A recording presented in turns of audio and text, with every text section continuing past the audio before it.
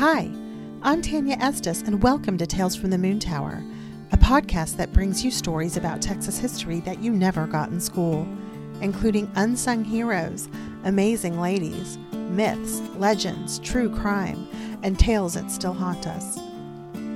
Today I interview Blaine Conklin with the Round Rock Historical Preservation Commission. We talk about his role in getting the Tonkawa honored as an official local legend in the city of Round Rock after decades of sensationalized misinformation about cannibalism prevented acknowledgement of their rightful place in Texas history. If you like Tales from the Moon Tower and want more information about this or previous episodes, you can follow us at www.talesfromthemoontower.com, or you can follow Tales from the Moon Tower on Facebook or Instagram. And now, on to the show. So, welcome, Blaine, to the show. Well, thank you for having me, Tanya. I appreciate it. So, I invited you on the show today to talk with us about the work you did on the Round Rock Historical Preservation Commission, advocating for the recognition of the Tonkawa tribe as an official local legend by the Round Rock City Council. But first, I'd like to rewind a bit and ask about how your interest in Native American history began. Yeah, so I was born in South Dakota and grew up in the Dakotas through high school. And so I was always kind of right next door to Indian reservations and, grew up with, family friends and neighbors and, schoolmates who were American Indians. And I was a voracious reader. And so I'd read those little biographies of famous Americans, presidents, generals, as well as Indian chiefs and warriors like Sitting Bull and Red Cloud and Crazy Horse. So, at some point, which you hope happens with children of any age, the romantic stories of the past kind of ran into the reality of what I knew of the world. And I came to realize at some point, what a tragedy for indigenous civilizations and cultures had been brought about by the arrival of the Europeans, and how kind of a irreversible tragedy, like there's no way to get that back, kind of lost civilization, I guess. Yeah. So that's kind of, growing up, it was just kind of in the atmosphere, it was in my environment.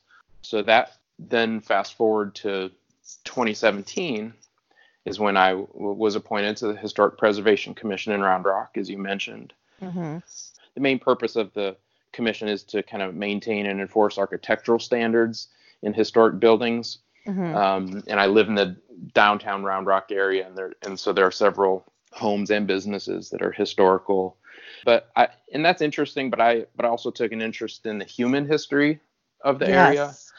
And on the official city website, there's kind of a historical narrative, and it begins with the Tonkawa, who populated central Texas, not just in the Round Rock area, but kind of all along the Balcones Escarpment, where a lot of springs gush forth, and, is an ideal place for people to live, and lots of game and fertile land. And the Tonkawa had a name for this area, and I'm probably going to mispronounce it, but they called it Takachue Puetsu, land of good water. And so when I first started looking at the website, it was a little bit horrifying at first, because there was a huge chunk devoted to the Tonkawa that was obsessed with their reputation for being cannibals. And this is the Round Rock City website.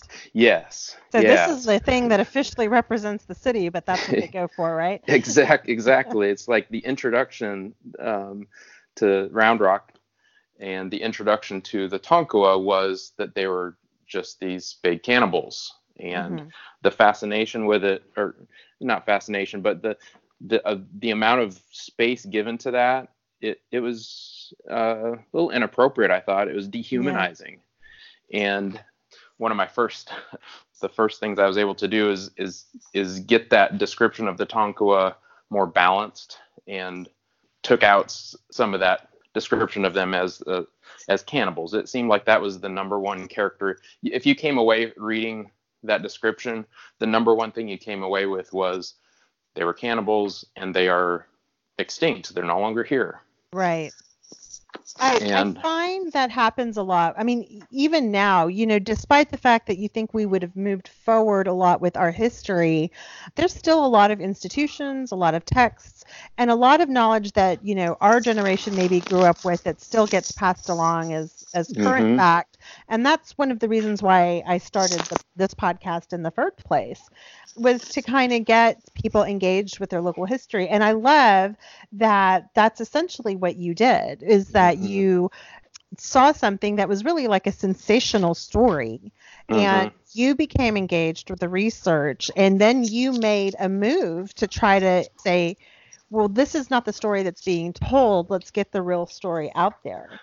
So exactly. I Yeah. thought that was really interesting. And so before we go into hmm the next part of this journey, because I think it's a really big deal, for one, whenever people have like dug their heels in on what they believe history to be, hmm no matter how many facts you bring forward, it is very difficult to get people to move forward with going, oh, okay, well, here's what really happened, or here's the, I did a story Right. recently, for example, on Shoal Creek, and we talk about the very famous, Shoal Creek massacres, when really it's the death of two people, one of which was a Native American like person who should have been there, was like his people had been there for centuries, and Gideon White, who, knowingly hmm inhabited land that was supposed to be off limits to settlers, and it's like, it hmm wasn't a massacre, guys. right. you know, but Yes. that's what we believe. And so, and again, that dehumanizes the nameless Native warrior, yes. but, Yeah. Gideon White is the name everyone knows. So I Right. think that's interesting that you did basically the same thing. So let's get to know the Tonkawa a little bit before we get Yeah. to the second part of your journey here. I read the essay that you wrote to the, on the historical commission about, that contained a lot of research. And I have to say, Blaine, I spent my career as a librarian. I was very impressed with all your resources. You did very well there. Well, So, thank you. you're Well, welcome.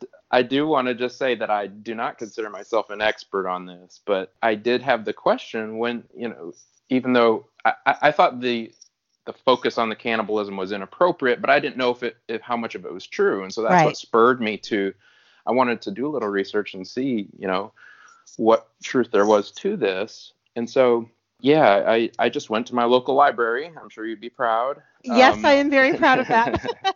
and I had a couple of resources as well myself. And I'll give you titles of a couple that I thought were the most valuable in this Yeah. help in this search.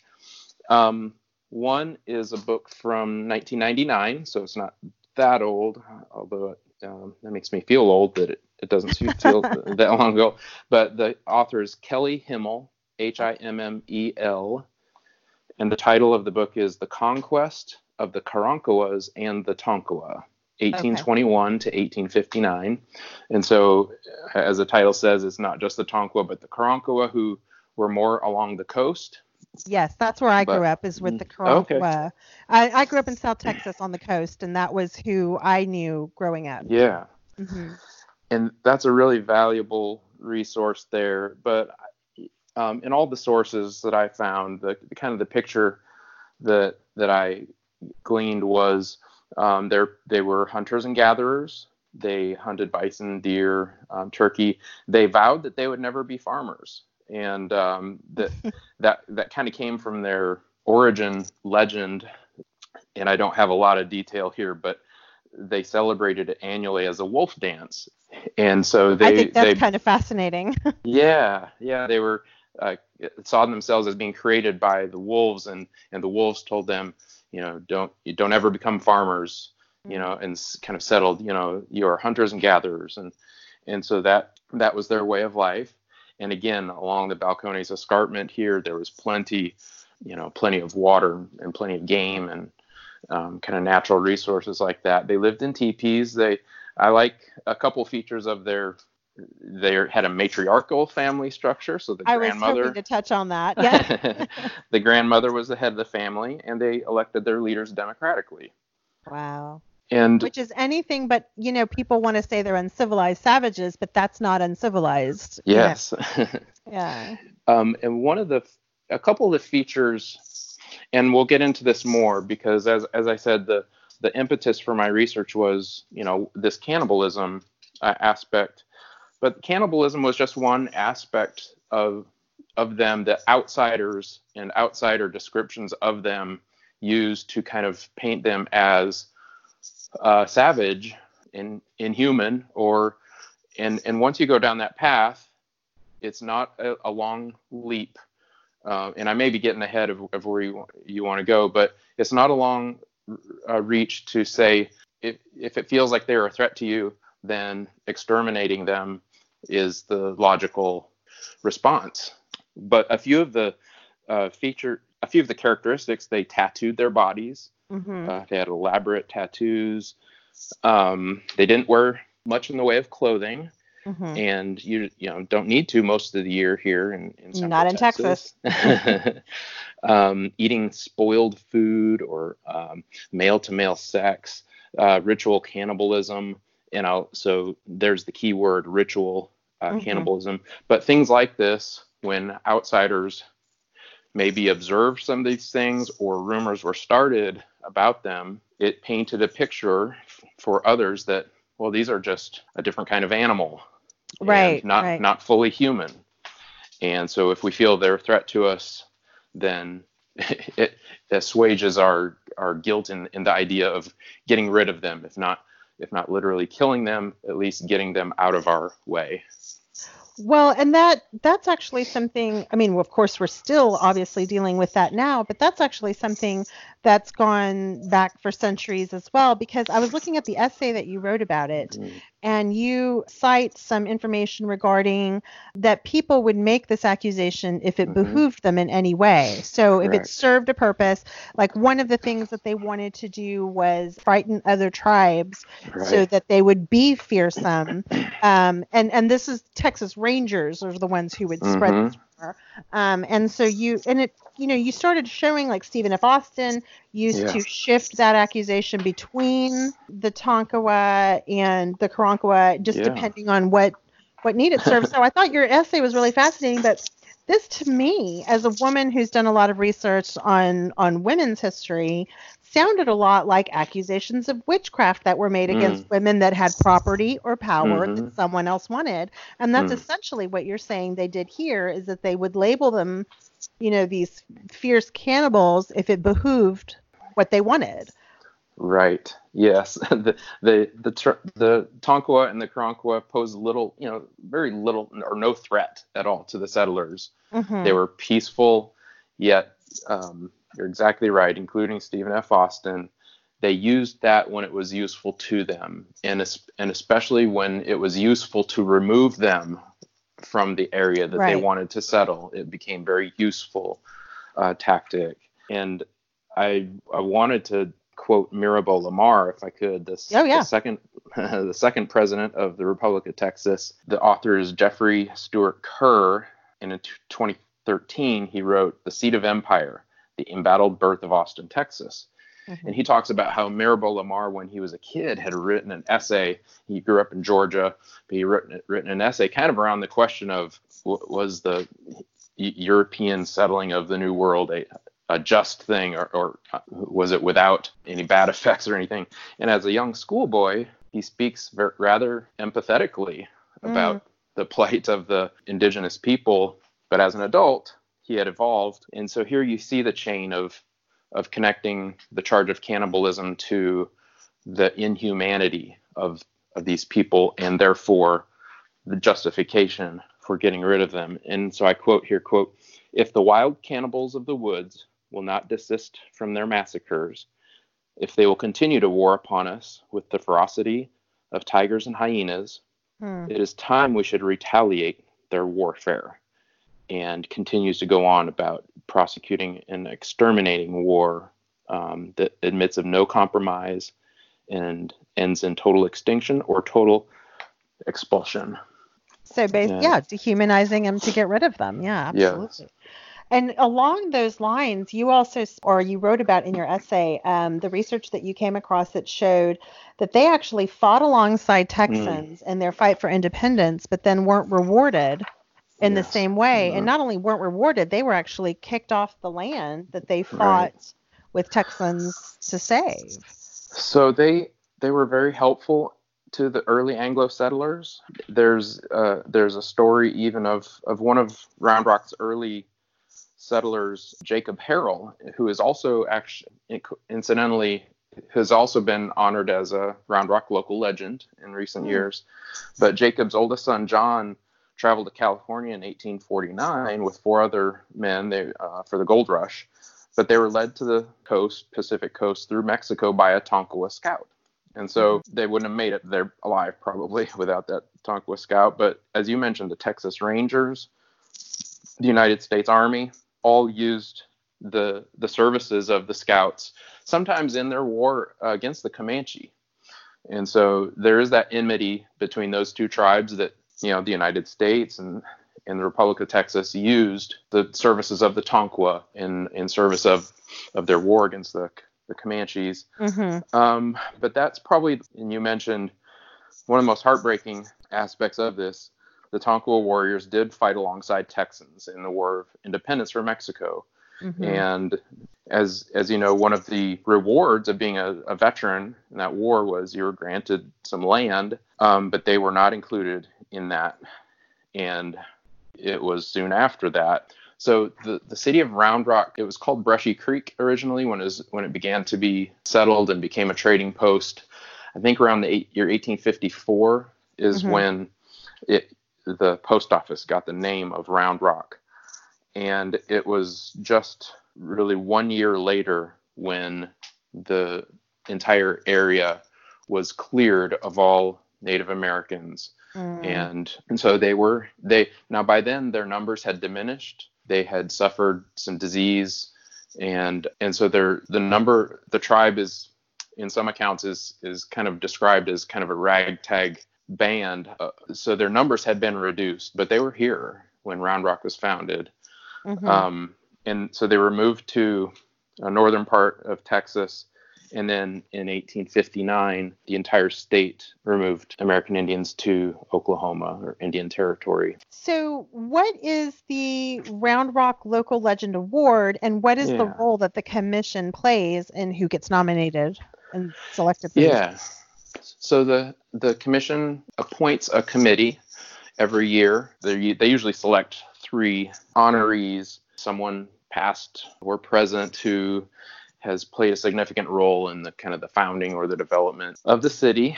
And it's the city council that does this? Actually, the Historic Preservation Commission makes the final decision.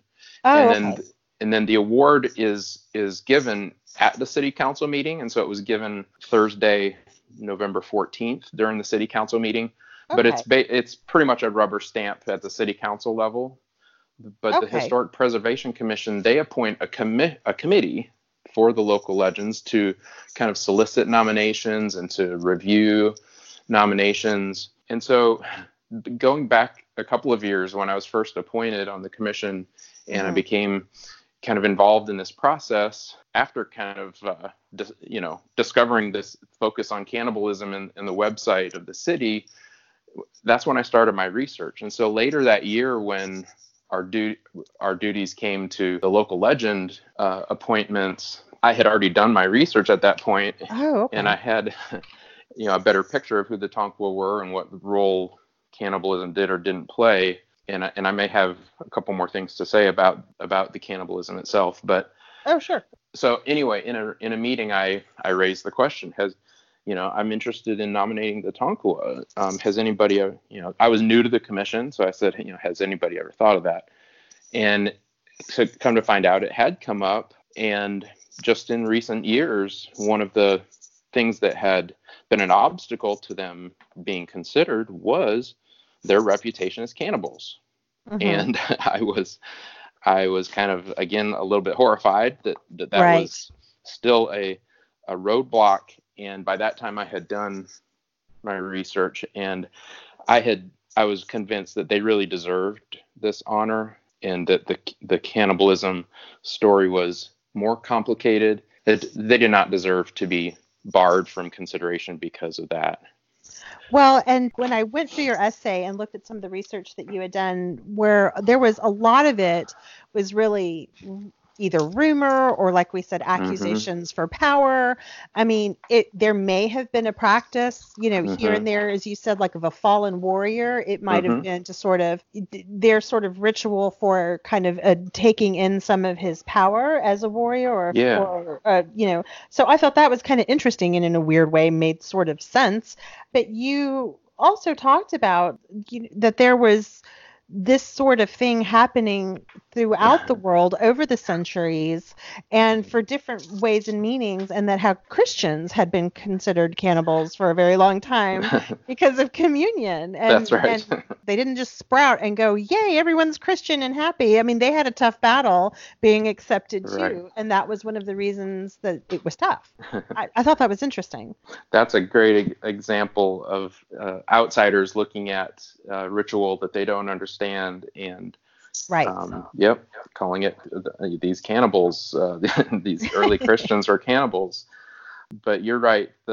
Most most of the evidence is really just hearsay or rumor. In fact, there's one source who's very prolific on these things. His name is Noah Smithwick, and he's got a lot of stories, but he's also has a reputation of not being very reliable.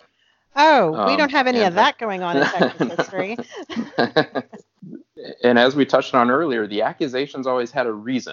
Despite the rumors of cannibalism, it didn't stop Texans and it didn't stop the U.S. Army or the Republic of Texas from using the aid of the Tonkawa when it was useful to them. That's right. So it's hypocritical.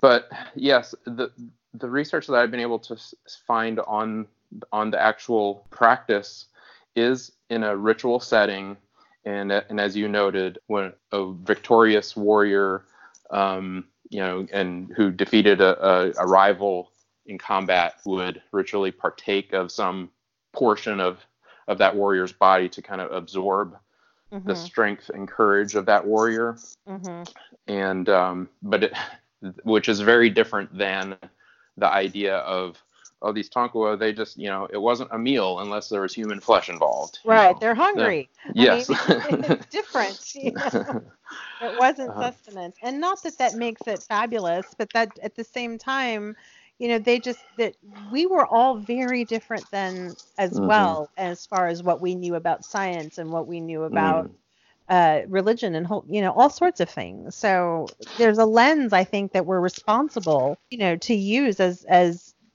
supposedly educated humans, and I went looking around, Blaine, and you probably came across the same thing for pictures, and I didn't find very many pictures, but I found a lot of horrifying websites. And what I mean by horrifying is disinformation that came up very prominently in my search. And I mean, I was so mad. And I hadn't even known very much before, reading everything. Like I said, if I learned about a tribe, it was more Kawakwa, and anything that I've learned doing this podcast is more than you grow up in Texas. I'll just tell you, since you didn't grow up here, you grow up in Texas, and a lot of what you learn in Texas history, and maybe you experience this in South Dakota, but there's a lot of myth or very one-sided perspective of history. And so, for example, my town was 54% Hispanic, but we didn't hear about ourselves unless we were told that we were the villains of the Alamo, and that's all we heard. And so, that's one of the other reasons why I go digging around with the podcast, is to just try and find out what everyone's authentic place is and what everyone's authentic history is. Well, and I love that about your podcast. Thank you. And just with regard to the local legends, there have been examples in the past of African Americans or Latinos being recognized, but Round Rock. So this isn't the first non-Anglo. I was wondering, but the nature of historical reportage is generally in favor of Anglo men, and we know a lot of the names of the men who settled here. The names of their wives and children, not as much, although they do come up. The names of slaves, we only know them if they are mentioned in the inventory of the property they're owned. In the names of the Tonkawa, we don't have any names of locals. There's some names of some chiefs elsewhere, but kind of down the ladder of conventionally some historical descriptions, who do they consider important? You know, they're way down on the ladder. And so I was really proud that we were able to, you know, it kind of start at the beginning, you know, and we have a long way to go, but we need to get it right at the beginning and recognize who was here hundreds, thousands of years, even before the Tonkawa were a kind of an identifiable tribe or a recognizable people. Just up the road in Florence, there's an archaeological site called the Gault site, Gault. And if you Google Gault site, you'll come upon a great website with some information there. It's called texasbeyondhistory.net. But there is evidence dating back 16,000 years before the present that people were here. And that's tangible history. You can go and see it and touch it and interact with it. It is. One little detail on the cannibalism that I forgot to mention is that some of the evidence of cannibalism isn't restricted to the Tonkawa. It's Anglo frontiersmen sometimes did it. So this wasn't a feature merely of some American Indian tribes, but this is not completely off topic, but it's just kind of interesting that this comes up because I started watching a woman on YouTube, and her channel is called Ask a Mortician, and she gives this very educated, informative information on all sorts of things revolving around anything to do with death. And so one of the things that she talked about was people had questions about the Donner Party. And so she went through cannibalism through history, if you will. And it was really informative and educational. She's not a sensationalist. She hates sensationalism, but she's funny though. But it was just really interesting to see that just a few days ago by coincidence, and then I see what you've done here and the rumors that, or the history that you're trying to get right. And I just really found it interesting, one of your closing statements for your essay was dealing with your overall objectives, I think, what you were ultimately trying to achieve. And, I don't know you that well. I know you a little bit, but I've only ever known you to care about compassion and justice and equal rights. And so I thought that was really interesting. So do you want to tell us in your own words, what was your objective with, because this took you a couple of years. You faced some brick walls. So what were you trying to achieve? Yeah, thank you. And so I did nominate the Tonkawa in 2018. So it was after that conversation late in 2017. The nominations for that year had closed. But in 2018, I did nominate them. I wrote this essay in support of it. And so I wanted to kind of put it in a wider perspective. Round Rock, I've lived in Round Rock with my family for about 17 years, and it's home. It started off as a little railroad stop, and it was a small town for so long, but in recent years it has become an important part of the wider Austin metropolitan area. It attracts businesses and residents from around the world. Has a reputation for being a safe city with good schools and high quality of life. And so I think Round Rock and places like it this is where families are raised, and the issues that face Round Rock and at people everywhere is people.